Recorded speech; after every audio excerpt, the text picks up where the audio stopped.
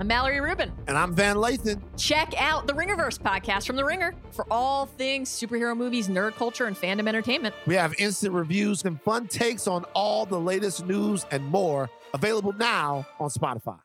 This episode is brought to you by Cars.com. When you add your car to your garage on Cars.com, you'll unlock access to real-time insights into how much your car is worth. Plus, view its historical and projected value to decide when to sell.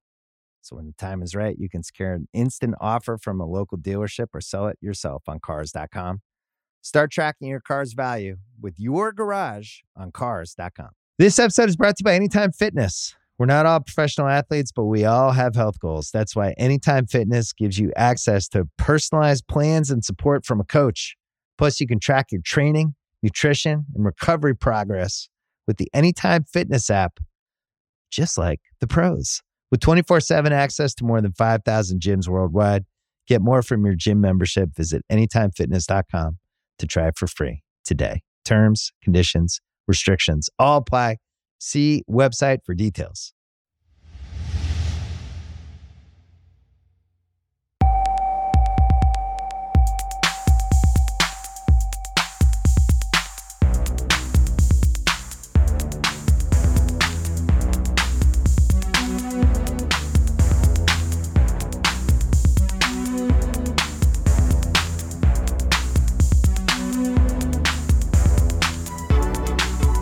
Hello and welcome back to the Stadio Podcast and Ringer SC. I'm Musa Kwonga.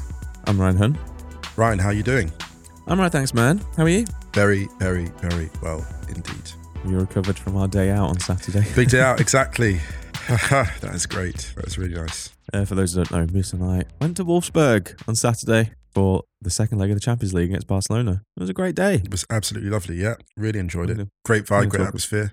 Yeah, we're going to talk about that in a little bit. First of all, we hope everyone's staying safe, staying well. Obviously, getting vaccinated if you can, getting that booster if you can. Do we have to keep saying that? I think so. I hope everyone who's got access to it and who can take it has taken it. I hope so. Just because I want everyone to be, stay well. Yeah, we do want everyone to stay well. Yeah. Eid Mubarak to everyone celebrating today. Yes. We hope everyone who has been fasting over the last month enjoys a happy and healthy Eid. A couple of other bits of admin. There'll be some pieces going up on the ringer.com/soccer this week. There's Champions League second legs, men's Champions League second legs this week as well. You might have a few stadios this week. We might record after each Champions League night and then Friday morning after the Europa League and Conference League stuff. There's a lot of huge football this week. Yeah, there's no Wrighty's house as well, so we thought maybe we'll hit you with a few more stadios because no one wants it.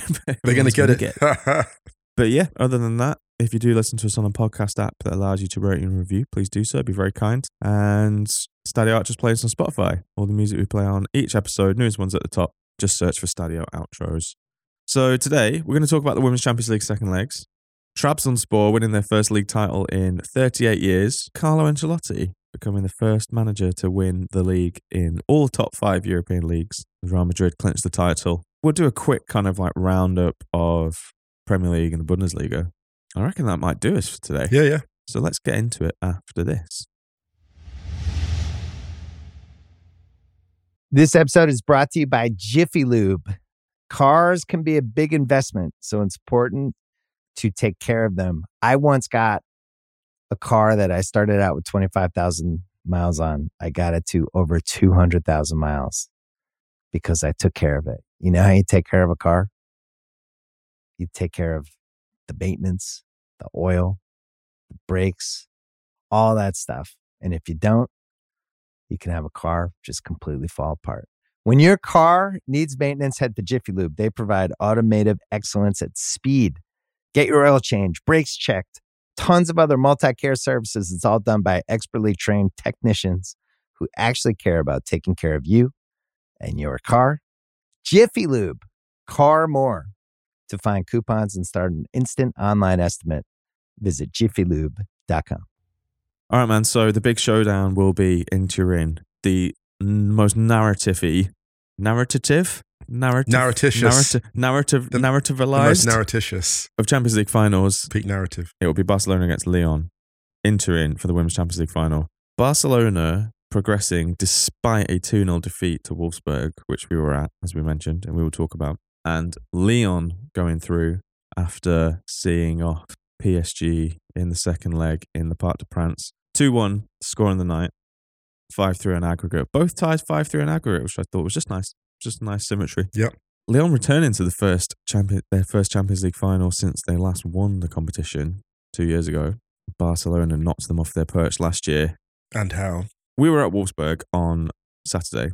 It took place in the Volkswagen Arena, the main stadium, and it was a record domestic attendance for a women's German football game. Yep. 22,000 were there. In Paris, the same, 43,255. And also, over the weekend, record attendances for the Women's National League in England. Oh. Newcastle United had 22,134 in the first women's game at St James's Park. Bear in mind, this was a day after the men's team played there against Liverpool as well. Absolutely unbelievable. That's incredible. So we were at Wolfsburg. They won 2-0. 2 great goals, actually. And to be honest, they could have done more. This was the first time that Barcelona haven't won a game, not even lost a game, haven't won a game this season. Was in 45 matches, I think. They won 44 straight before this 44 straight, yeah. Wow. And Jill Roord mentioned it after the game when she was interviewed. She scored a great goal, actually, Jill Roord. And she said, that first leg, we didn't play like ourselves. That's the problem for Wolfsburg. Much of it was lost in that first leg, the 5-1 in Camp Nou, which you can understand with over 90,000 people there, it could be quite an overwhelming experience. But Wolfsburg are a better football team than they showed themselves to be in the first leg. This 90,000 crowd thing, do you know what? I'm going to be a bit harsh. I don't buy it. Do you know why? That can't alone be the reason. Because they have players in that squad who've played in front of huge crowds, players who played at World Cups. They've got huge... I think it was more the absences. The absence of Oberdorf was big, for sure. Yeah, it's massive. And I think... And Eva Payot being rushed back from injury. Well, not maybe rushed back, but returning from injury sooner than most people thought she would do. Dare I say it as well, because we saw nerves in the second leg, actually. Yeah. We saw nerves in the second leg. So I almost wonder if it wasn't so much Barcelona, it was the occasion itself, like, a Champions League semi. And maybe Wolfsburg, if I'm honest with you, I don't know if they fully owned it. When I saw them in the first leg, I thought to myself, this is a team that's playing as if it's still lucky to be here. It's not playing with the swagger. There's a turning point in Wolfsburg's season we've talked about many times in the Champions League group stages, I think, against Chelsea, when Chelsea kind of imploded and Wolfsburg were like, hang on a minute. And actually Chelsea, Wolfsburg's form in the league and in the Champions League just went upwards at that point. This was the first time, the first leg, we'll brush over this. The first leg, the 5-1 loss was the first time I'd seen the early season Wolfsburg. We mentioned before Oberdorf's absence for 2 legs. I think that's absolutely huge for them. I think this doesn't happen. I don't think they lose like this in the first leg if Oberdorf's there. And the impressive thing about this game was once they realised where they could make gains, once Svenja Huth started taking her time in possession and playing like she's played all year, once they started releasing Jonsdottir down the flanks, they just could not cope. Actually, the Barca coach after the game is interesting. He was like, first half, they didn't really press us much. And we were like, okay, fine. So the second leg, we kind of not took it easy, but didn't think they'd come at us. And they were ferocious after the break. And they stepped it up in that period. And, there's a lot to be said. Like Barca did have a 5-1 lead. So there was an element of maybe playing. They were a little bit more passive than to be fair, maybe they were playing in slightly, I wouldn't say second gear, but maybe playing in third gear, I would say. But they did this last season when they beat Man City in the first leg 3-0 and then just kind of chilled in the second. Right. Yeah, and it's understandable. You got a 4-goal lead. But what I would say was, from about 25 minutes in, it felt like Wolfsburg started putting the heat on them in interesting areas. Yeah, because right at the beginning, Wolfsburg just looked terrified. Yeah. And there was that first. It came within the first 90 seconds where cross came in. And then Caroline Graham-Hansen, obviously former Wolfsburg player, just sent everyone scrambling in their own box. But then after that, Wolfsburg broke through that Barcelona midfield and you could see them kind of think, oh shit, actually, we've got the players to hurt them. Yeah. And then they did that thing where they recycled possession out wide. And I think it was it Payot had the header? Or was it Vasmut? I can't remember which player had the header, but they could have scored from it basically. And that was within the first couple of minutes. But then it didn't. It took Wolfsburg until I think Jill Roord's shot. I think it was just after half an hour was the first shot they had on target. Yeah, the one that kind of set the tone. Yeah, and then just after half time, Tobias Vasmut hit that shot into the bottom corner that was checked for VAR and given, and then Joe Roard made it too. And they pushed Barca. They could have had another, a little bit more composure, especially with that final ball. And they could have put Barca under genuine pressure. I think it would have been extremely difficult to overturn that deficit. But you did see Barca starting to look a bit nervy, actually, when that second one went in. Yeah. And I think this is the problem quite often with Barca. And we've talked about this as well with Leon in the past, that it's almost like teams go out there expecting to play 12 or 13 players because they are so good that this fear kicks in whenever you get the ball, and you're almost expecting to be beaten. And imagine playing a side in the second leg of Champions League semi-final that has won 44 straight games against some very, very good teams. The psychological effect going into that must be huge. If teams disrespect Barca a little bit more than they do, you see Barca get shifted out of their rhythm. There's two key problems. You've mentioned this, and you're absolutely right. And there were two areas where I saw this being a problem and where Wolfsburg became calmer as the game went on. The first one was in front of their own area. So there was one point where a Wolfsburg player gets the ball. I think it was Svenja Hoot, and she goes across the top of her box, and she suddenly realizes that she's like running square across the face of her own box, and then she's being pressed. Now, she had passing options, but there was almost like, do I release it here and like it get like intercepted, or do I pass, or do I hold on to it and get pressed out of possession? You could see like the decision making. Then she basically played like not the best pass, but it was okay and got out of trouble. And the next moment I saw was when Wolfsburg were attacking, and it was the sign of a team that's not expecting to get regular counter-attacking opportunities. And they were snatching at their decision making. And a couple of times in the first half, they break really, really well, and there's a pass on, and they don't make it, and the gap closes. And that is a thing that after about half an hour, they really calmed down. I'm like, hang on a minute. We can actually get through this high line quite regularly. And I would say that the main player that was standing between them and I think overrunning that was Bonmati. Actually, I thought Bonmati had a brilliant first half. Again, brilliant. Retaining possession and tempo. She was player of the game. I thought she was excellent. And she kept her level, actually. Patelis was slightly quiet, I have to say. Wolfsburg showed, we said before that this was the matchup that we thought could maybe hurt Barcelona the most and ask the most questions. And, I think we both stand by that, really. It was always going to be a tough ask from Wolfsburg, but I think one of the great things about this, there was a real sense of occasion there. Much like in the Parc des Princes and much like St. James's Park this weekend. Record attendances broken all the way throughout the season around multiple leagues, multiple competitions, and you could actually feel that in the stadium. And this is why I think this kind of visibility is so important, because you had a load of really young girls in that stadium who were watching women playing in the Volkswagen Arena in a Champions League semi-final, and it was loud in there. We grew up completely normalized to seeing men playing in sellout stadiums on TV, right? Young girls haven't had that. The women who are playing Champions League now didn't have that. They didn't have that. Even Jill Roord said on Wrighty's House that playing in front of over 90,000 people in Camp Nou came probably sooner than even she thought. She didn't really think that she would get to do that in her career. And this is why this kind of stuff is so important. Yeah. I would just recommend anyone who has the opportunity to go to these games, go. Tickets are so often way more affordable. The atmosphere is, without sounding patronizing, but it's usually more wholesome. And it's just, you really get the sense that you're kind of being a part of something that is genuinely really important. Yeah, and also I would say as well, you're seeing teams that are going to be regarded in history. Like, we're very, very fortunate to have these particular teams. Like, some years, like you look at the Champions League, you go through cycles, you see it in the men's game. There's actually some years, to be honest, where the Champions League winners aren't vintage. Where they win and you're like, actually, these aren't teaching us anything about football. Not to name names, but there are some clubs, they win titles and you're like, actually, they haven't taught us anything new about football. The teams currently winning and getting to the final are like all-time great sides. And if you can get to watch them live, you will absolutely not regret it. No, so absolutely. Please get yourselves down if you can. Quick shout about Wolfsburg. We got to finally meet in person the great Jasmina Schreimler. That was so lovely, her and her family. And her mum and her brother. Yeah, it was such a joy. Absolute joy. Shouts to the Schreimler family. What a great writer. She was doing was it radio she was doing? Yeah, she was doing radio commentary for that. The Wolfsburg Dawn. Love her work. Yeah, for those who don't follow Jasmina, at Jazz Schreimler on Twitter. She's a great follow on German women's football specifically, but just women's football in general. Yeah, one of the best. In Paris, there was an amazing Ada Hegerberg moment.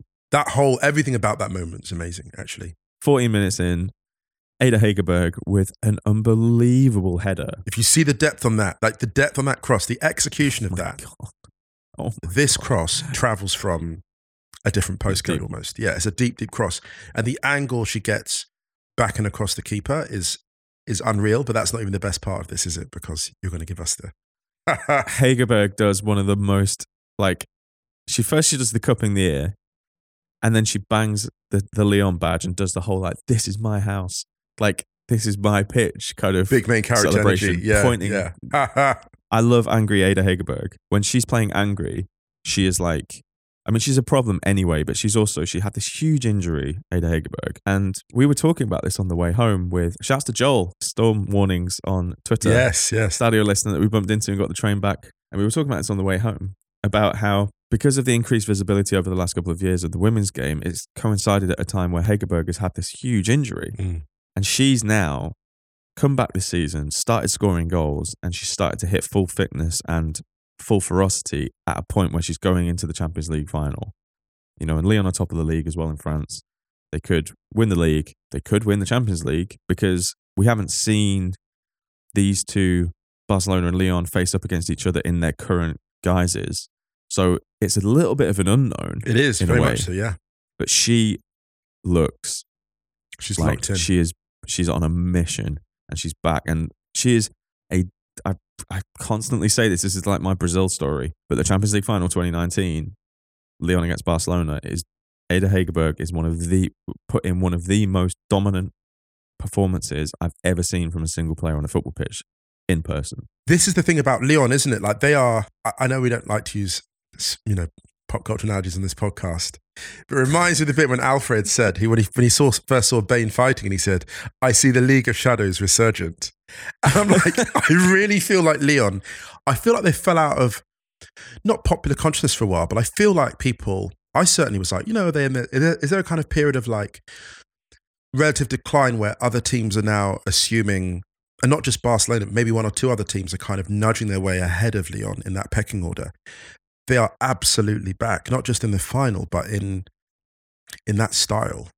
Well, I wrote the piece after the Champions League, their last Champions League win a couple of years ago for the Ringer. About the shift. When they'd won the 5 straight, and it was just like, this might be the last one, basically. And obviously Barcelona then won it the following year. If Lyon beat Barcelona in this final, this is going to shift the top of women's football off its axis ever so slightly. Because everything has been geared up for Barcelona to be the next dynastic team. And that's what makes this final so intriguing. Yeah, the finals in Turin, as you said, Lyon, Barcelona, or Barcelona-Lyon, and that is truly exciting, actually. I can't wait, man. It's going to be amazing. Very quickly in the Women's Super League, it's as you were at the top, although Arsenal beat Villa 7-0 and Chelsea scraped through against Birmingham City 1-0, which means that Arsenal have shifted to a better goal difference now. Plus 50 is their goal difference over Chelsea's plus 49. They're 4 points behind Chelsea with the game in hand. There's the North London derby this Wednesday. We'll talk about that on Stadio.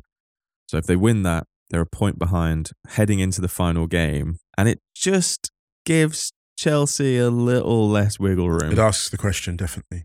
Definitely asks the question. I mean, I still think they've got enough to come through and win that league, but rather intriguing. Elsewhere, there were absolute scenes in the Women's Championship, which we just have to talk about quickly. Yes. So Coventry United were deducted 10 points early on in the season. They were bottom of the table on minus 4 points, 10 points behind Watford, who were above them in the table. And then in the 97th minute of their final game of the season against Watford, incredible, Molly Green pinged a free kick in. Ripped it from like 35 yards? Unbelievable. A solid 35 yards. Solid. Top left-hand corner. Won the game for Coventry United. Sent Watford down. Kept Coventry United in the Women's Championship, which is unbelievable. The celebrations, the scenes. The astonishing about this one was, there are free kicks that are in the moment they're struck. Oh my God. Who's that commentator who said, it's hit and it stays hit? That one stayed hit. That was that interstellar object that broke free of all like gravity. It's like that. Unbelievable. But yeah, what a weekend for women's football. Yeah. Very much so. Let's take a quick break and we're going to come back with some other stuff. Let's do it. This episode is brought to you by State Farm. You might say all kinds of stuff when things go wrong, but these are the words you really need to remember. Like a good neighbor, State Farm is there. They've got options to fit your unique insurance needs, meaning you can talk to your agent to choose the coverage you need. Have coverage options to protect the things you value most. File a claim right on the State Farm mobile app and even reach a real person when you need to talk to someone. Like a good neighbor, State Farm is there.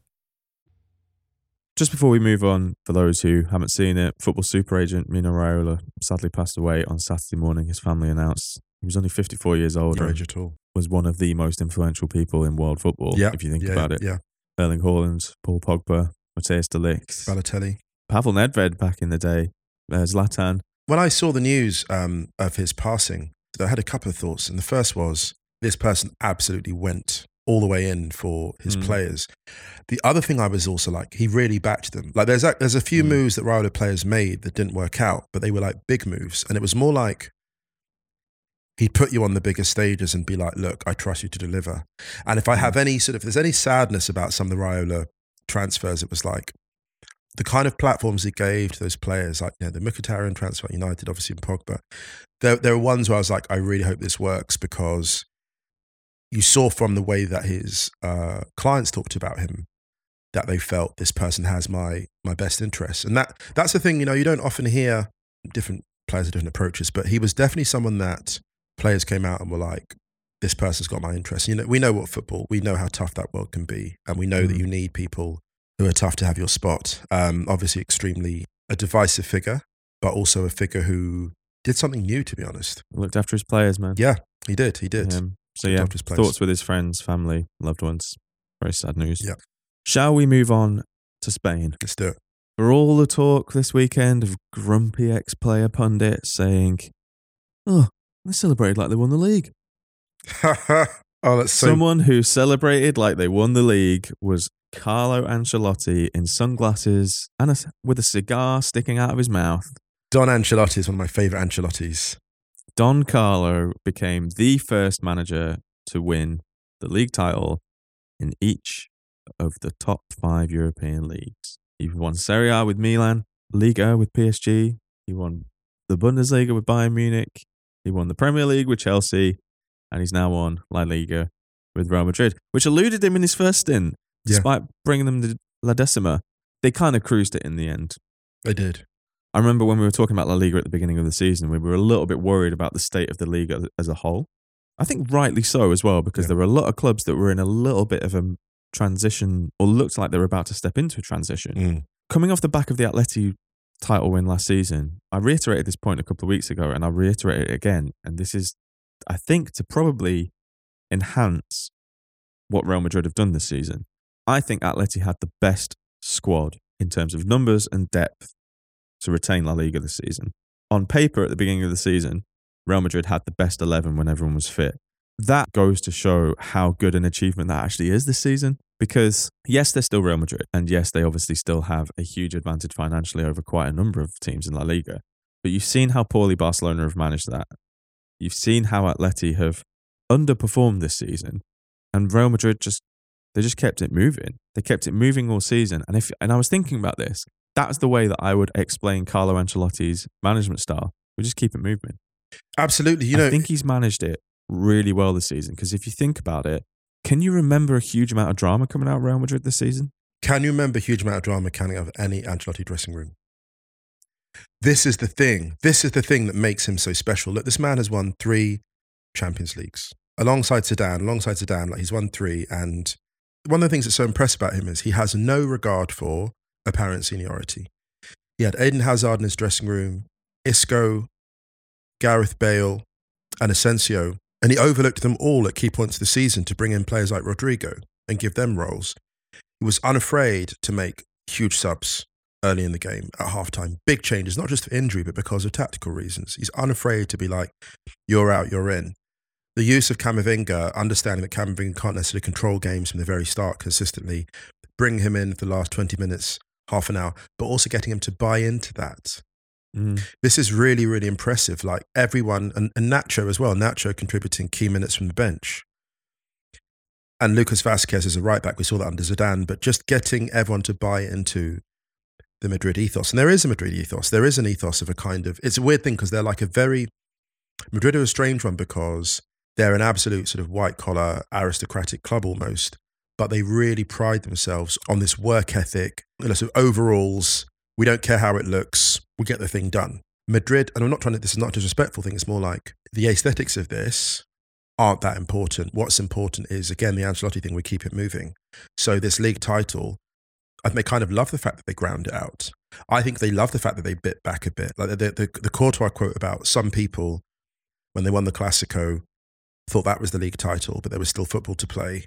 Yep. When you hear quotes like that, you're like, there's so much needle in this Madrid dressing room, and there's a lot of pride, and I'll say this, I could not accuse them the last 2 seasons of complacency. Like for them, they should never have pushed Atleti as close as they did.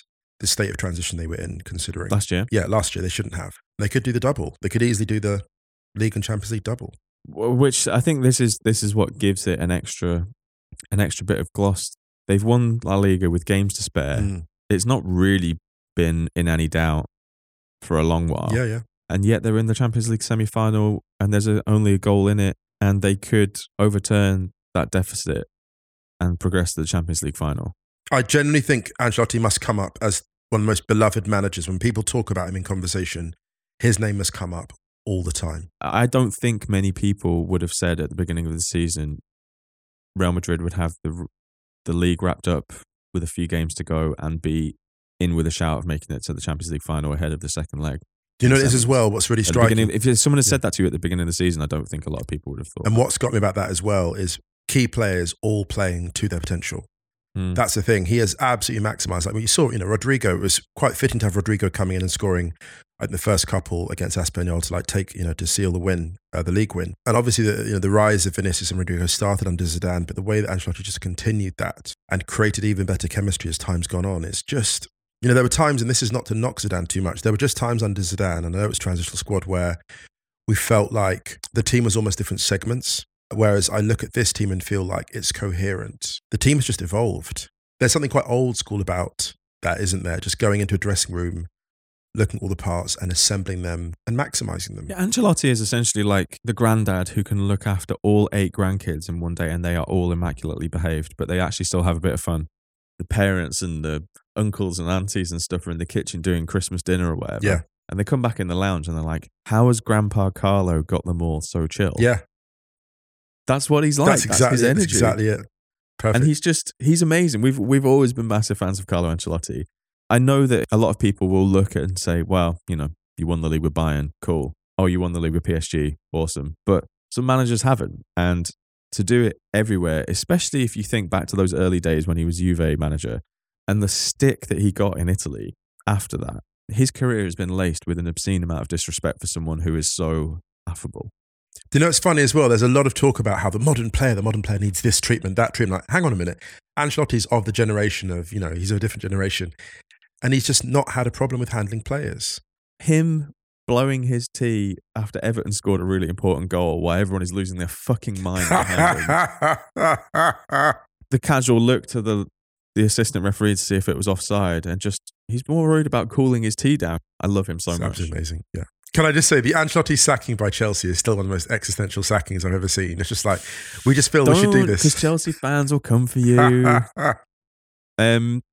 So congrats to Real Madrid. Congrats to Carlo. Yes. On the other side of Madrid, though, things are not happy. They are not. Atletico Madrid lost to Athletic Club. Iñaki Williams masterclass. From Iñaki. I think it was our first one, Hermoso own goal, I think they gave it to in the end. Oh, did they? I think so in the end, yeah, the deflection. Oh, but yeah, the second was all his. Panenka over Oblak is so disrespectful. Yeah, although a kind of driven Panenka. It's disrespectful though. Some quotes from Oblak after the game.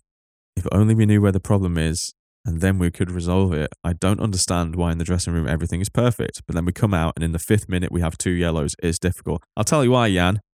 Because you're fucking Atleti. Oh no, that's why. The suffering. That's why. But that's interesting that he says that the dressing room's a happy place. I mean, we've said this before about Simeone having like a number 2, like when Ferguson got one. I really think that's... Yeah, I mean, having Nelson Vivas as your number 2, it doesn't strike me as the most calming choice. Right. I just think. You know what I mean? I just think. I mean, this is a man who ripped his own shirt off, buttons and all, and took it off whilst managing in Argentina. Because whilst getting sent off, like this guy is not. He isn't not the ambassador of chill. He's not. No, he's not. Do you know what I mean about the number 2 for Simeone? I mean, I doubt he'll ever do it, and I'm not sure that he'll do that before he leaves. But I feel like it needs that second pair of eyes there. Get Diego Costa in. Oh, come on. There you are. Oh, let's have more chill. Oh, let's do Ryan. He's a changed man. He's a changed man. There was a couple of other quotes from Jan Oblak, which I thought were really interesting. I can't find the answers to what is happening. It's something that since I've been here hasn't happened. My colleagues have desire, personality, but I don't know why that doesn't show on the pitch sometimes. I don't know what's happening. Feels ominous. We're recording this ahead of Getafe against Real Betis. If Betis win that, they're a point behind Atleti with 4 games to go for the final Champions League spot. Atleti have to be extremely careful. They do. Because they are running the risk of not making Champions League this season. They're slipping, and the performances have not been impressive. They've been uneven, so yeah. Before we move on, we have to give a massive shout out to Trabzonspor, who won their first Turkish league title. 38 years. For 38 years.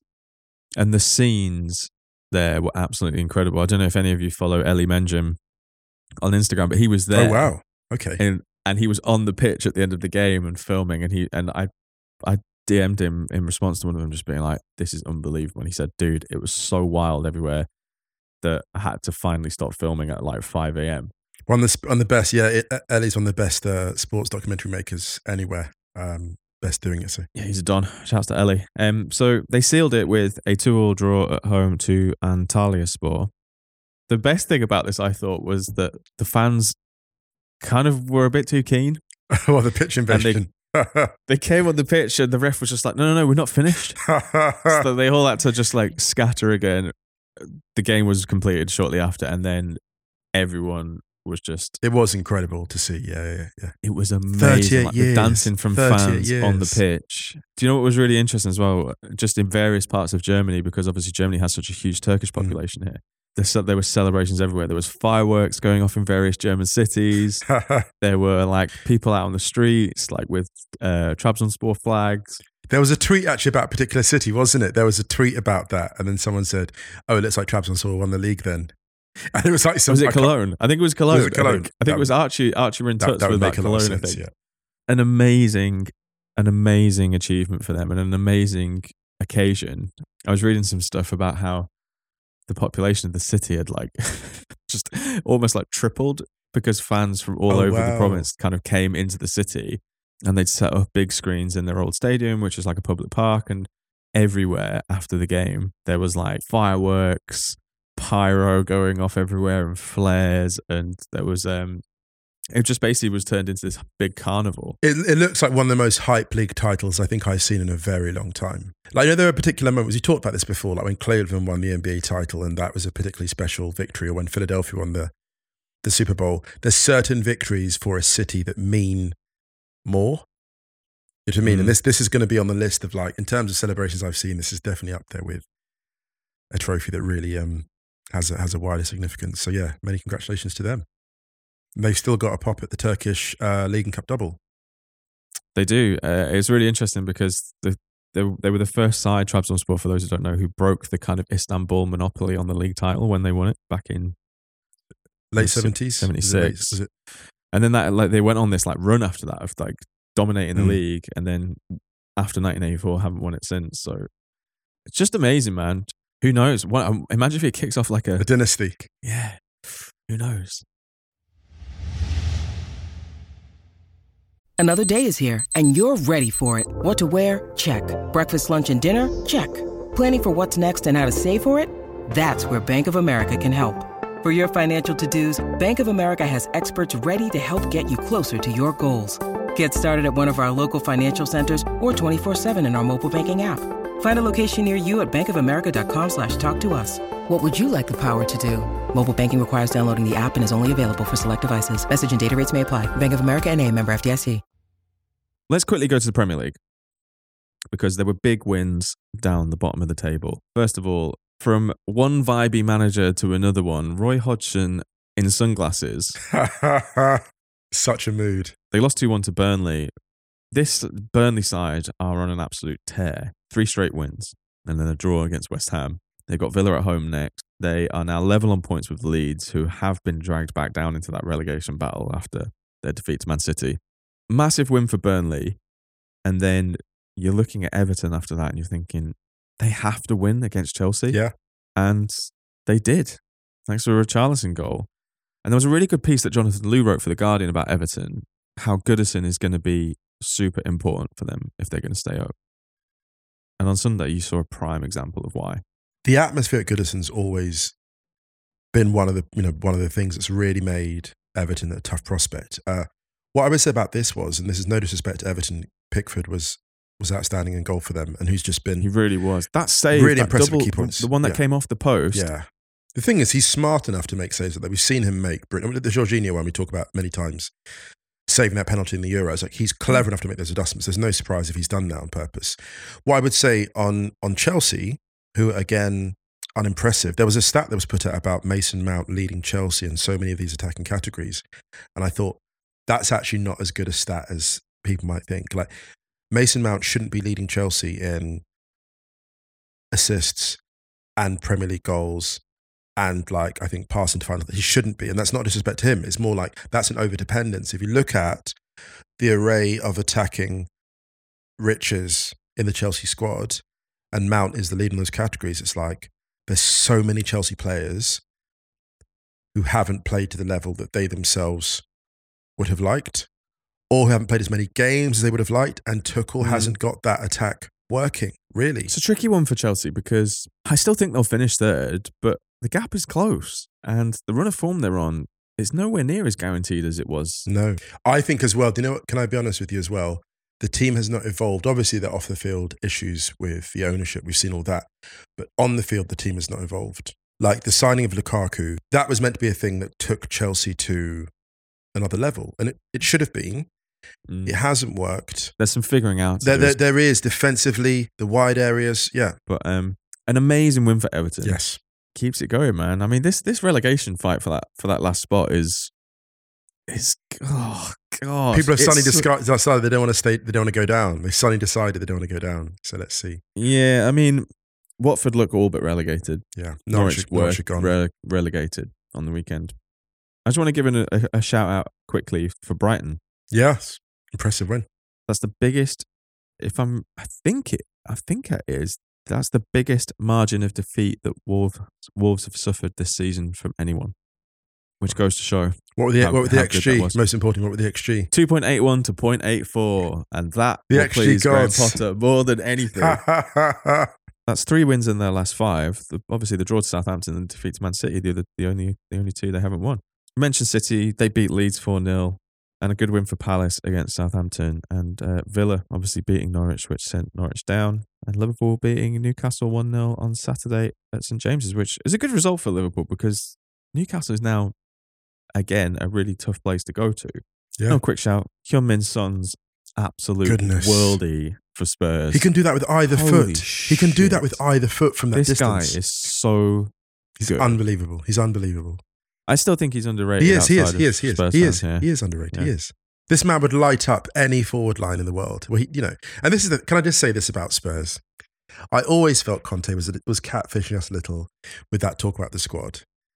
Bentancur just coming in and running things like, oh no. 2 assists to Kulusevski. Oh, they had a poor win. I was like, what? No, really, no. I've said this at the time and I was like, these are 2 elite players who've come in and not just come in. Like, like Luis Diaz to come at Liverpool. Arguably the only fit on the same level, the 2 fits are Bentancur and Kulusevski. And they say so often you can't make signings in that window and get them to come in and contribute. They've been absolutely pivotal. Kulusevski is equal 6th on the Premier League assist leaders this season. Brilliant. And he came in January. He's brilliant. Paul Pogba only on 9 assists, and I think didn't 6 of those come in the first game? Like 4.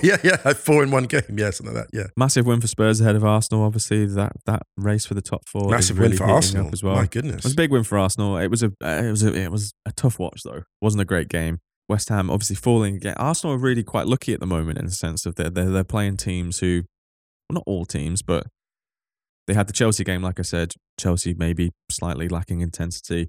West Ham in between the two legs of their Europa League semi-final. It's kind of the perfect time you want to play West Ham, really. And Arsenal did make it difficult. And they are under strength. They've got a few key players missing, Arsenal. But I also think Arsenal were pretty fortunate, actually, because there was that Ramsdale one on Jarrod Bowen. And this goes to something we've talked about a little bit before about just because you don't touch a player, it doesn't mean you don't impede them. If I was a West Ham fan, I'd be a little bit annoyed about that. But I don't know. It's one of those.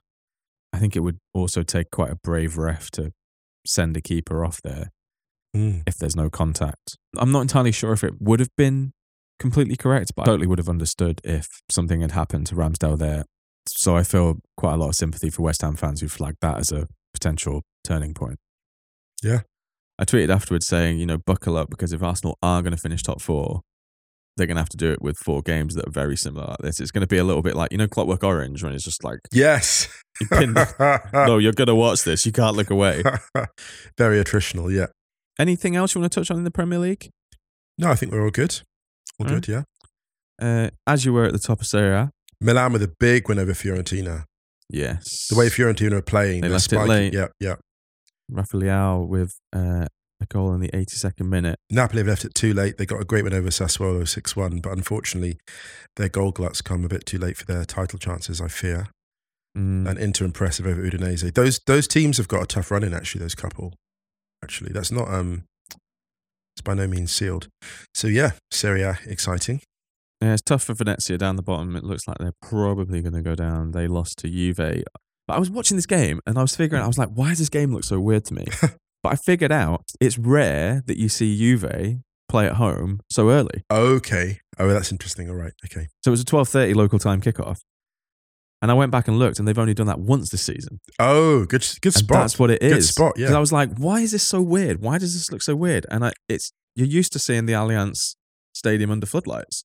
Or like a nice Sunday afternoon, like a nice... like a late, even like 6 p.m. kickoff in the winter. Exactly. But all the floodlights, it's always floodlight. Box office, yeah. What else do we need to talk about? Bundesliga? Yeah, just very quickly, I would say Bundesliga, outstanding result for Freiburg beating Hoffenheim. This game was great. That's a great result for them. Yeah, 4-3 for Freiburg, who maintain pressure on the top 4 spots. They are in 4th. We're recording this ahead of Leipzig's game this evening away at Gladbach. We have to give a shout out to Köln as well, because they're 6th. And that's like, given what Köln have been through in recent seasons, that's an outstanding piece of coaching. Listen, we have to give the props there, don't we? Doubt Stefan Baumgart at your fucking peril. Who would, though? Who would? As soon as Stefan Baumgart rocked up in a flat cap, I was just like, it's done. Shit is going down. It's done. When he was at Paderborn, he used to dress like he was a one-day cricketer. He looked like he was in like the IPL 2020 or something like that. Got dressed in the club shop. But it was just this really weird. It was like, is this a bowling shirt? Is this a one-day cricket shirt? He's rocked up at Köln and he's wearing his Reva sponsored. Yes, the Reva polo shirt. Is it the polo shirt? Polo. Yeah. And he's had the flat cap on all season. Is it slight energy of like Formula 1 engineer in his downtime? The slight energy of Baumgart. like, yeah, it's a slight energy of that. But what I love is he conveys so much authority. Like there are some coaches that have that aura of calm. His energy is like, I have this under control. Like I look at him and I'm like, does that make sense? Like you look at him and like he knows what he's doing. Yeah, I think there are a lot of coaches around whose outward kind of projection of energy or intensity can sometimes mask quite a really smart tactical brain. Yeah. Baumgart's one of those people. But Conte has that too. Like every detail is taken advantage. Yeah. That Baumgart side that Paderborn side that he took up to the Bundesliga. They were a lovely team. They just didn't have goals. Well, they had like a couple of their big players taken off them as soon as they went up. Yeah. And they just really struggled to score, like you mentioned a number of times. And the fact that they were even there, that is a very, like, Paderborn is not a big club. Like, that's no disrespect, but they're not, like, they don't have the resources. Yeah. Moving to Köln, who, like, Köln are a big club. They're a very big club in Germany. And they've really struggled recently. There have been a few cases of this in Germany. Werder Bremen obviously going down, looks like they're going to bounce back. Schalke the same. Schalke, Tedesco had them in the Champions League quarterfinals a few years ago, and then they went down. But you've seen how difficult it's been for HSV to come back up to the Bundesliga. a giant, like a Bundesliga giant. You have fucking Kaiserslautern, who are huge. Going out of business potentially. And they're in the 3rd division. Yeah. The Bundesliga takes a lot of shit because of the dominance of Bayern. But there are so many other clubs and stories further down the Bundesliga, the Zweite Bundesliga, the Dritte Liga, that are historically huge. It is not abnormal to see a side finish 5th one year in the Bundesliga and then like 11th, 12th, 13th, or go down actually. So I think for what Baumgart has done at Köln, it's remarkable. As a big ranty. No. I'm glad. I wanted you to go in because Ryan Munich in the Bundesliga. The Bundesliga. But I'm glad you said that. It's really easy for people to throw shade at the Bundesliga because of the Bayern thing and just call it the Farmers League and the Bundesliga tax and all of this shit. And actually, I think that's why people still really, really enjoy the leagues. We've joked about this before, but the Zweite Bundesliga is just the fucking most chaotic league in the world. Sometimes I'm scared to check it for the blood pressure. Yeah, for some reason. I don't know why, but whenever I check the Zweite Bundesliga specifically, my phone battery starts draining at a quicker rate than it does when I check any other league. It's really weird. I don't know what's going on there. But anyway, on that note, we should do a massive shout for Bochum. They're in 11th. They beat Dortmund at the Westfalenstadion 4-3 in a derby that's a derby in the sense that everyone has to put derby in inverted commas. It's technically a Revier derby, but the traditional big Revier derby is Schalke Dortmund. Maybe that means it'll hurt a little less for Dortmund, who weren't great at all. Hat-trick for Erling Haaland, though, 2 penalties and 1 that ricocheted off his shin. But the big thing about this game was the first start for 17-year-old Englishman Jamie Bino Gittins, who was brilliant. And Marco Rose had a great quote about him afterwards saying that he gives us something we are lacking sometimes. Where did he come from? Man City. Same path as Jadon Sancho. Yeah. Quick shout for former Arsenal legend Takuma Asano. 2 assists in this game for Bochum. They were a team that was tipped to go down, actually, at the start of the season. So for them to be up there is so impressive. Yep. And a quick shout for Mainz, Bo Svensson's Mainz. Better call Bo. Handly Bayern 3-1. Problem hast. Dann rufe mich an. I mean, Bayern slightly with one foot on holiday, but still. Felix Magath wasn't happy about this at all after the game. Hertha coach Felix Magath. But there's always that frustration with coaches, isn't there, who've still got something to play for with other teams they see perhaps mailing in. And I do have a lot of sympathy for that. I do. Trying to keep yourself safe and stay up with meager resources. Well, actually, no, Hertha don't have meager resources. Yeah, they don't. Yeah, they can't. If anyone can't really complain too much, it's probably Hertha. Quick shout, there was Old Firm derby as well on the weekend. Another one. It's been like 3 in the last 5 games. Celtic I think, moving 6 games. 1-1 draw. Celtic moving a touch close to the title. But yeah, there's been a lot of Old Firm. But there's always a lot. There's always a lot of Old Firm. All right, should we get out of it? We're going to be recording Tuesday night after Villarreal Liverpool. Yes. And we'll also touch on some of the Monday night games in that. We'll be recording Wednesday night after Real Madrid, Manchester City. And then we'll be recording Friday morning to round up the Europa League Europa League and the Conference League semi-final second leg. Do you know what? We said we're going to give them 3 stadios. We're giving them 4. A quartet of stadios. Nobody asked for that. 4 straight stadios. 4 straight stadios. Have that. All right, let's get out of here. I hope everyone stays safe, staying well. We'll be back, as we mentioned, probably too many times this week, but, apologies. Make sure you check theringer.com/soccer and check the Stadio Outros playlist on Spotify. Speaking of which, we are playing out on the Mrs. Misty version of Mellow Mellow. Ride on. Mellow Mellow. Early summer vibes. Let's roll out to this one, Musa, and you can let everyone know if there's anything you want to add. I have nothing further. Just feeling mellow. With the weather heating up, man, you need to heat up your takes. Oh, I can do that. Believe. Much love, everyone. We'll be back on Tuesday, very, very late indeed. See you then.